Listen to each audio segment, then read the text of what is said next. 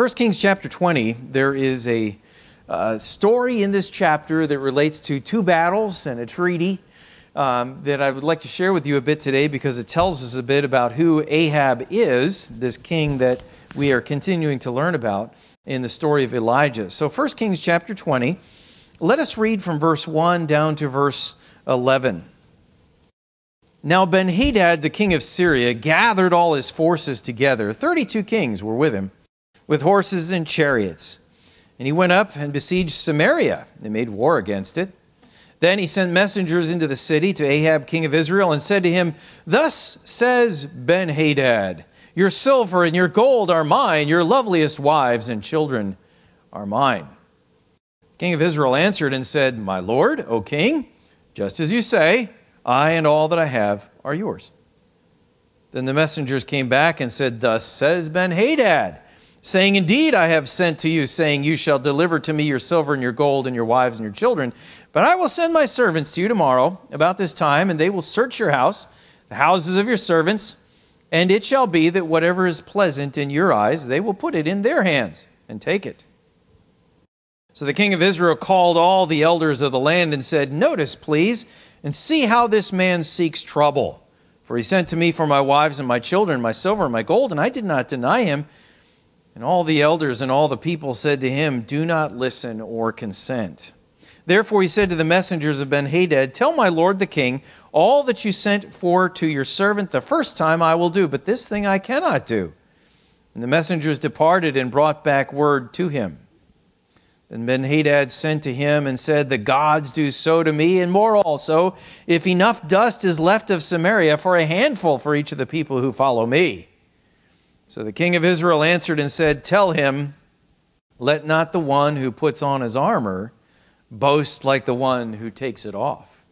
Let us bow before the Lord in prayer. Father, I pray that you will direct our hearts today. Teach us to worship you. Give us those things that are good for the soul and good for the heart and living before you. And give us the courage to remember that we have a God who prevails, a God who is the God of the universe, a God who will not fail. Thank you, Father, for the word in Jesus' name. Amen. Thank you. You may be seated. This whole chapter is, of course, an interlude in the story of Elijah, but it does tell us about the king who is the king of Israel, the northern 10 tribes. Not a good guy. He was a guy who was basically run and struggled between two different schools of thought, and his heart was rather timid, and yet he was also a very angry type person. This evening, to give you a little bit of an understanding of our intention, we've been studying through the book of Ecclesiastes, and as I looked at this text of Scripture, I found a message by a guy named Alexander McLaren that takes the verse 11 and unpacks it from the perspective of what families need to be teaching their children. So I thought, well, I've got to share this tonight with you and in our Bible study. So dads and moms be aware, young people be aware, there are some real good lessons in here that can be shared with young people, and I love the way he approaches this. So in order to whet your appetite, let me read a couple of paragraphs which introduce what this chapter is about, and I love the way he puts it. Ahab, king of Israel, was but a poor creature, and like most weak characters, he turned out a wicked one, because he found that there were more temptations to do wrong than inducements to do right. Like other weak people too, he was torn asunder by the influence of stronger wills. On the one side, he had a termagant of a wife. Go look it up. Stirring him up to idolatry and all evil. And on the other side, Elijah, thundering and lightning at him. So the poor man was often reduced to perplexity. Once in his lifetime, he did behave like a king, with some flash of dignity. My text comes from that incident. His next neighbor, and consequently his continual enemy, was the king of Damascus. He had made a raid across the border, was dictating terms so severe as to invite even Ahab to courageous opposition. His back was at the wall, and he mustered up courage to say no. That provoked a bit of blustering, a bravado from the enemy, who sent back a message, "The gods do also unto me, and more also, if the dust of Samaria will suffice for handfuls for all the people that follow me." And then Ahab replied in words of our text, "They have a dash of contempt and sarcasm, all the more galling, because of their unanswerable common sense. The time to crow and clap your wings is after you have fought. Samaria is not a heap of dust just yet. Threatened men live long. The battle began and the bully was beaten, and for once Ahab tasted the sweets of success. It's a great message. We'll be sharing parts of it with you tonight as we gather, because it speaks specifically to young people. And I think there are lessons that are great for moms and dads to carry with them. And it fits right in with what's the purpose of life in Ecclesiastes, our section in chapter 12 we're about ready to jump into. But here in 1 Kings, I want to share with you some lessons that just basically cover not just a history lesson. Interestingly enough, the Bible, though it is accurate history, is not a history book. As you go through the scriptures, you will be frustrated if you're just looking for history. There is a key date in archaeology and in history to be able to identify where things fit and what king was king when. And that key date comes about 2 years after this event. It's a battle that Ahab was part of, the Battle of Karkar. I think I mentioned it to you before, about 853 BC. In that battle, Ahab was in allegiance with 11 other kings. And Sennacherib, coming from Assyria, was coming on down to the northwestern area of Syria, and he was coming into that area to try to conquer and beat off the enemies and wanted to make them all subservient. And there has been found a big stone block with writing on it that lists kings. And it was Sennacherib who put the archaeological find there. It was supposed to celebrate his victories, but he actually was defeated. He talks about 12 kings who came against him. There are 11 listed. Ahab is one of them, so that's how we know Ahab lived, another source outside the Bible. But that was a key battle that helps us identify when and where, because all these kings are named. Well, the Bible doesn't even mention that battle. What the Bible does is tells us of an event before and an event after that event which took place. This is the event that took place before. There was a battle that was going to come because there's this guy named Ben-Hadad. Ben-Hadad was the king of Damascus. In their day, they were kings of city-states, and those city-states would have vassal city-states underneath them. And so he had about 10 or 11 or 12 in different city-states that came along under him and set siege to Samaria. And his father was not a good man either. He had set siege to Samaria and had taken away some cities already from Ahab's grandfather. And so as we look at our text, we will find, reading through the chapter, that God's going to set some things right. Not all the things are set right yet. There will be another battle that takes place after the Battle of Karkar, in which Ahab will die. And it is basically precipitated because Ben-Hadad doesn't give everything back that he owes Israel. And so this is not a complete victory. It's an interesting thing that God brings this into the text of Scripture. It's designed to show us the nature of Ahab and the blindness of Ahab and also God's power. So as we've been studying Elijah, we've been going through these chapters, you might scratch your head and say, why is this here? Elijah's not in the chapter. He appears later on, but he's not in this chapter. Why? Well, because God is showing us that he's always at work, whether Elijah is involved or not. God does not have just one tool in the toolbox. God has many. And God will use another prophet in this chapter besides Elijah. There are things for Elijah to do, but God has a plan and a purpose. And though Elijah wanted to see something big and great, and that's why he went off to Sinai, as we saw in the last few weeks, God said it's the still small voice. Go back, train Elisha. Go back and anoint these kings. And Elijah does that. In the meantime, God has a plan. And he's going to continue like the steady drip of a faucet. He's going to accomplish what he has set about to do. God will prevail. That's important for us to know. It's a very simple lesson in our day too.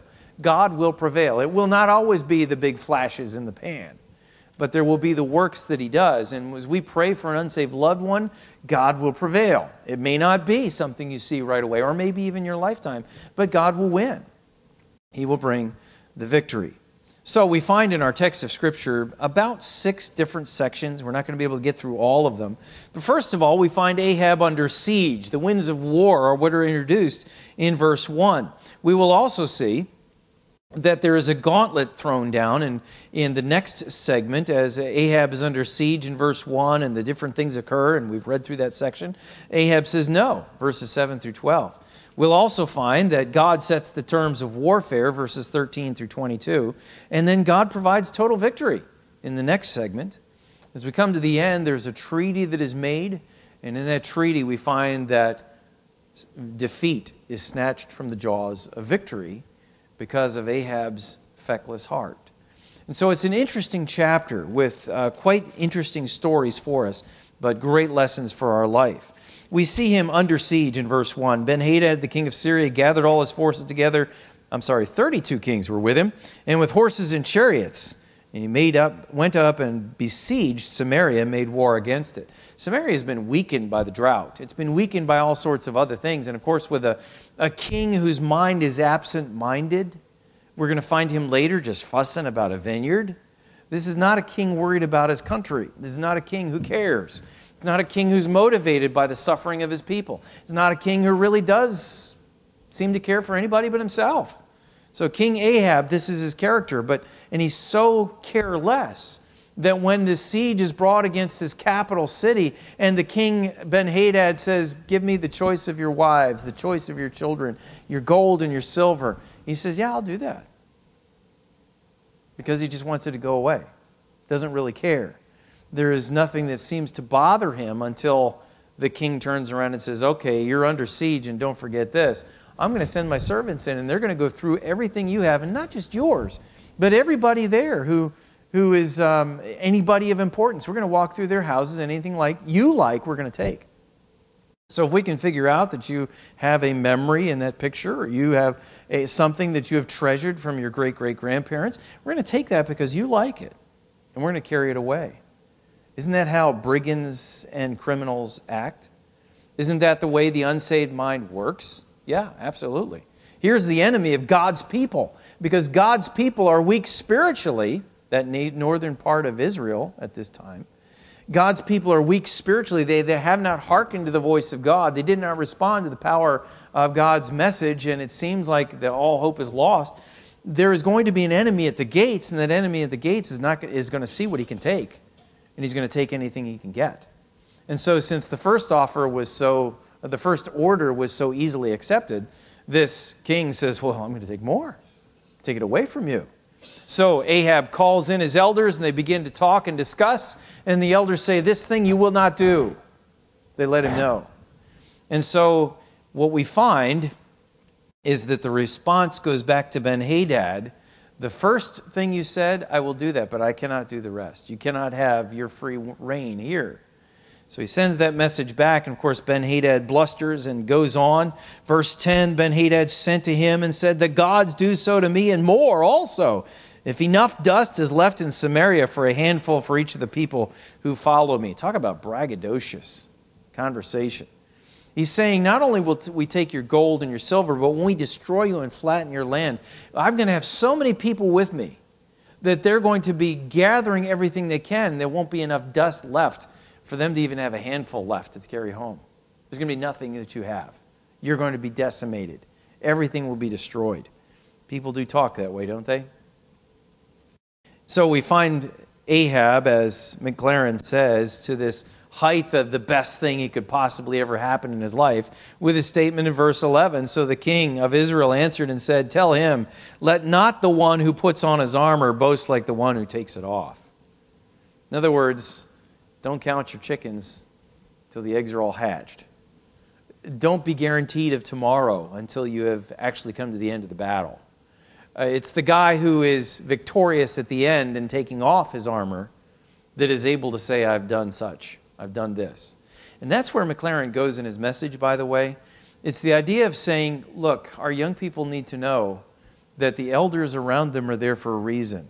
And though life, especially in our day and age, looks like it's for the young, there is something to be learned by somebody who's able to come to the end and take off the armor, having stood for the Lord, and able to say, yes, I have accomplished a few things because of God's grace. It's a great message, and I trust you'll find it to be a benefit for your family as we share it. So he says, don't boast like that. That boast is empty. You know, it's interesting to see what God does. Look at verse 12. It happened when Ben-Hadad heard this message, as he and the kings were drinking at the command post, that he sent to his servants, "Get ready." And they got ready to attack the city. And suddenly a prophet approached Ahab. Now, God didn't have to do this. He could have let the people just become destroyed and humbled, but God did intervene. And he does so for a reason. Our verse tells us why. Suddenly a prophet approached Ahab, king of Israel, saying, "Thus says the Lord, have you seen all this great multitude? Behold, I will deliver it into your hand today, and you shall know that I am the Lord." Why does God show his grace to an ungodly nation? So that we may know that God is the Lord. God actually states this twice through his prophet, here at this victory, and then at a subsequent battle that's all part of this chapter. God says the same thing, that you may know that I am the Lord. As a matter of fact, isn't it similar words that Elijah said? God will send fire from heaven, that you may know that he is the Lord. And the people responded, "The Lord, he is God." God's intent in all that he does is so that we might know that he is the Lord. Somebody might say to you, why does God allow terrible things to happen in the world? Well, I don't know the reason why, but the ultimate reason is so you may know God is the Lord, that you may know God exists. I don't know how God's going to bring that about, but that you may know that God is the Lord, that I am the Lord. So Ahab said, "By whom?" He said, "Thus says the Lord, by the young elder leaders of the provinces." Now, understand what he's saying here. How would you establish a battle plan? Your battle plan would normally be to go out there and try to send your best in order to be able to show your prowess. But that's not what God tells him to do. Grab the young guys, the young leaders. Now, young leaders or privileged people are probably not the battle-hardened types, are they? They're people of privilege. So what he says is get the ones who are the young ones who really don't know how to defend themselves well. And that's how God's going to bring about the victory. What's interesting is, from here, Ahab, to show you that God is the Lord, they're the ones that I'm going to use. So you set the battle plan. That's what he says. Verse 15, then he mustered the young leaders of the provinces, and there were 232. And after them he mustered all the people, all the children of Israel, 7,000. So they went out at noon. Ahab takes the battle plan because God says, go for it, go do it. He puts the battle plan there and says, okay, if it's these that God's going to win with, then send them first.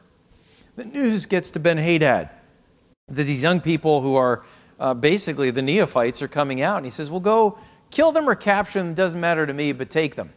Bring them to me. And of course, the Syrians come out, all these different city-states under Ben-Hadad. They come out to take over these young people, and they are destroyed. The young people kill everybody that's near them, and one after another. Then the 7,000 descend, and they destroy the enemy. And the enemy is defeated, and Ben-Hadad takes flight and runs away. Verse 22, we read this. The prophet came to the king of Israel and said to him, go strengthen yourself, take note, and see what you should do. For in the spring of the year, the king of Syria will come up against you. He's coming again, so get ready. Verse 23, then the servants of the king of Syria said to him, their gods are the gods of the hills. Therefore they were stronger than we, but if we fight against them in the plain, surely we will be stronger than they. Isn't it amazing how an unsaved mind is superstitious about God's power? I sometimes think that when an unsaved person says to you, will you pray for me? There's a superstition at work because something about you is saintly, and therefore they need you to pray. Their faith is in you, not God. The key is to turn their attention to God. Superstitions. When you remove yourself from the Word of God, your view of God becomes a superstitious one. Make sure your view of God is informed by the Scriptures, because the Scriptures are what tell you who they were there to reveal to you who God really is. So they think that God, Jehovah, is the God of the hills, because that's where they had the victory. But God can't possibly also be part of the plain. Can he give victory there? Their view of their gods was that there is a limit to every god, like the fish god Dagon that you read about, or the god Molech, or these other gods of the Canaanites, and then the gods of the Philistines. They all had their little city-states or places where their gods were more powerful, they thought. And they assumed the same of Jehovah.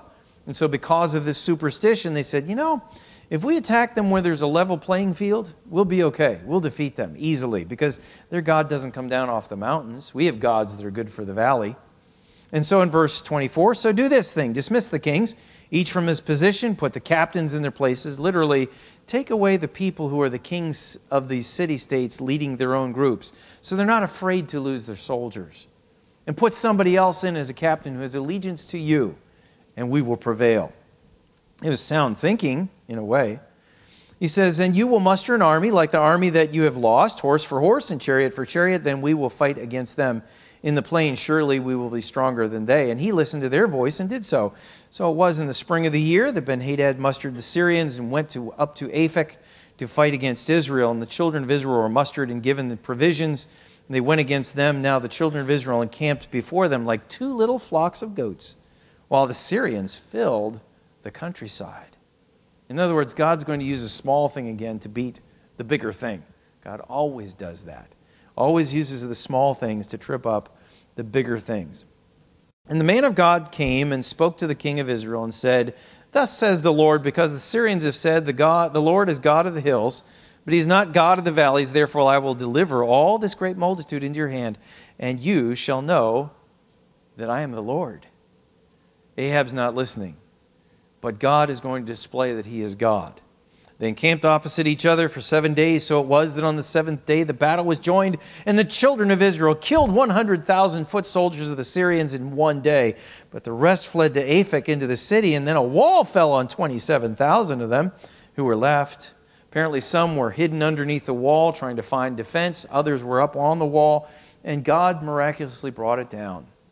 Wiped out this army that Ben-Hadad was dependent upon. And then it says, and Ben-Hadad fled and went into the city, into an inner chamber. Literally in the Hebrew language, he's running from room to room to room to room, trying to find a place to hide. And what we find here is verse 31. Then his servant said to him, look now, we have heard that the kings of the house of Israel are merciful kings. Please let us put on sackcloth around our waists and ropes around our heads. Literally, and you'll see this in pictures in the Middle East, on some of their boastings of their victories, you'll see the defeated ones with a rope around their neck, as if they are a servant, a slave that can be attached to the chariot of the victorious king. And so they put ropes around their neck to show their subservience, put on sackcloth, and they went to King Ahab, and apparently it appealed to his vanity. They went to the king of Israel, perhaps he will spare your life. So they wore sackcloth around their waists, put ropes around their necks, and came to the king of Israel and said, your servant Ben-Hadad says, please let me live. This is just to find out what Ahab's mood was. He said, is he still alive? He is my brother. Now Ahab knows that Ben-Hadad had done some things to take away God's cities. He had done things specifically to defeat Jehovah. And yet Ahab doesn't turn to God, though he should know that God is the Lord. Instead, he says, he's my brother. I think that what Ahab was thinking was, Assyria is on the rise. Syria, Damascus, is in between me and the enemy. So if I can make him my friend, then I have a buffer to be defended, and I can have warning. I can have somebody as an ally. So he says, he's my brother. He should have turned to the Lord, because the Lord would have said his life is forfeit. This guy was a bad guy. And just because he was humbled, because he was defeated, doesn't mean his heart was changed. As a matter of fact, we will find his heart was not changed as we go further in future chapters. So Ahab was foolish in his alliance. He wanted peace. And so whatever treaty it would take, he wanted to have that peace. And so he says in verse 33, now the men were watching closely to see whether any sign of mercy would come from him, and they quickly grasped at his word and said, where he said, your brother Ben-Hadad. So he said, go bring him. And Ben-Hadad came to him, and he had him come up into his chariot. So Ben-Hadad said to him, the cities which my father took from your father, I will restore. Not every one of them, a few of them. And you may set up marketplaces for yourself in Damascus. Trade is opened up, as my father did in Samaria. And Ahab said, I will send you away with this treaty. So he made a treaty with him and sent him away. God has to send a prophet to show Ahab that he was wrong. That prophet comes with a head wound and stands before Ahab and says, I was in the battle and I was given the command of a prisoner, and I was just busy, and I didn't see to my order. And so he said, now either my life is forfeit or I owe this enormous sum of money. And King Ahab, looking at this prophet, disguised prophet, said, you've already said your own sentence. The prophet takes off the bandages, and the king recognizes that he is a prophet. And he hears the words of the prophet, verse 41. Hasten to take away the bandage away from his eyes. And the king of Israel recognized him as one of the prophets. Then he said to him, thus says the Lord, because you have let slip out of your hand a man whom I appointed to utter destruction, therefore your life shall go for his life, and your people for his people. So the king of Israel was repentant? No. Went to his house, sullen and displeased, and came to Samaria. He thought he had a good treaty. But when God said, this man's life has done things for which he is subject to capital punishment, his life was under the ban, he was to be killed, and yet Ahab let him go for the sake of peace, for the sake of, I guess, personal vanity, because he liked having a king say, here are these cities back. You're my brother too. He gives up his life and gives up his kingdom because he disobeyed God. It's an amazing chapter. It instructs us and tells us why Ahab's life ended the way it did. It tells us how the unsaved mind doesn't understand the mind of God. It tells us how some people, without the agency of the Holy Spirit convicting their heart, can't understand God and His purposes. They remain in their superstition. And there are some simple lessons that are important for us to grasp. First of all, see God. God in this chapter is merciful to the undeserving. Even though it's not finished, His work is not finished, Samaria did not deserve God's victory. But in order that they might know that God is the Lord, God gave them victory twice. Gave them victory. Brought the enemy into their hands, the control of their hands. God, because He is merciful, even to the undeserving. Christians, that's how we got saved in the first place. We don't deserve God's grace. We don't deserve the death of His Son so that we might live. We don't deserve anything God brings. So as we count our blessings, Christians, remember, every one of them is something we don't deserve. God is merciful. When you're a blessing to someone else, it's not because they deserve it. It's because God blessed you. And that's why we're blessings to others. It's an amazing lesson. God is merciful to the undeserving. Another lesson that we find here too is that the ungodly mind has trouble recognizing who the enemy is. Isn't that true in our day and age? The ungodly mind has trouble recognizing who the enemy is. Who is the enemy? If anything, the ungodly mind will make the good things the enemy. Christians, may it not be you who has trouble recognizing the enemy of your soul. You have an enemy who hates you more than you can imagine. Satan does not love anything that bears the image of God. And even if you're not saved, Satan hates you because you are a bearer of the image of God. God made you. God created you in His image, though it's marred by sin. So He's not your friend. The ungodly mind has a hard time recognizing the enemy. Christians, don't let it be you who cannot recognize the enemy of your soul. And then, don't boast. Do not boast. When you say, I'm going to do this, and you're ready to crow about it, make sure you get it done and do so before you boast. God has very little patience for us when we boast ourselves of tomorrow, or when we are in pride, stand and say, it'll never happen to me. Pride comes before a fall, doesn't it? So it's a little lesson for us. Do not boast. Let your boasting be in the Lord. I think another thing that we see in this passage is that wars and affairs of men are so that people can know the power of God. Let that be a lesson for you when people ask you those hard questions. Why would God allow this? Why would this terrible thing happen? Why would there be a hurricane that comes into New York City and leaves people powerless for days on end? And it's really to show the ineffectual work of man. There is a power of God. And it's designed to help us know that the power of God is bigger than us. And finally, superstitions of men are debilitating. Make sure that you know the God of the Scriptures and you understand Him and allow the Word to reveal the truth to you about who He is. Don't live on a superstition of God. Don't pray to a superstitious God. Pray to the God of the universe. Pray knowingly. Look to the revelation of God in Scripture. So I trust that as we've looked at this chapter, it will introduce you to the heart of Ahab. It's kind of necessary to understand why he would do what he does in the next chapter that Elijah must come and deal with. And isn't it interesting that Ahab wouldn't recognize the real enemy, and he sees Elijah and says, "Are you the one who troubles Israel?" Isn't that a telling thing for us? I want to give you a moment or two to bow and talk to the Lord about the lessons we've shared, and I trust that you also will worship Him in the few moments that we have before we turn to the next hymn.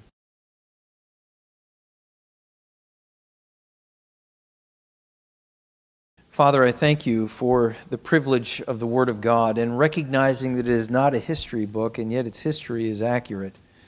I pray that we would see the God of that history. Help us to understand and remember that this really is to teach us theology, how our lives should be operating. Teach us that there is an enemy.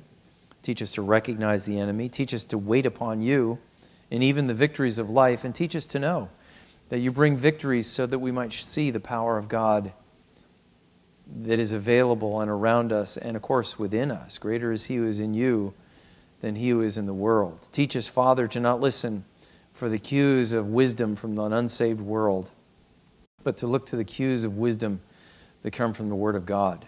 Teach us, Father, to rejoice in you, and may we not be boasters. May we rejoice when you bring the victory, and may we give you all the glory. I pray that we might worship you out of a heart that is redeemed. If there's one without Christ as Savior today, I pray that you will open their eyes to their need, their soul's need. May they recognize that they're in a haze and a fog of superstition. They need to come to know you as Savior. Their sin is not forgiven except through the blood of Jesus Christ. May they come to you for forgiveness and for cleansing and for new life. For Christians, I pray that you will help us to remember that we are in a business of this world it's really serious. It's a life and death business. And may we live in a world recognizing that we're to be a testimony with a purpose to show forth God's glory and His grace until you call us home. May we rejoice, Father, that you do give the victory, that you are victorious in all, and that you are the God who shows your power from the heavens. Thank you, Father, for the mercy that we have received through your Son. In Jesus' name, amen.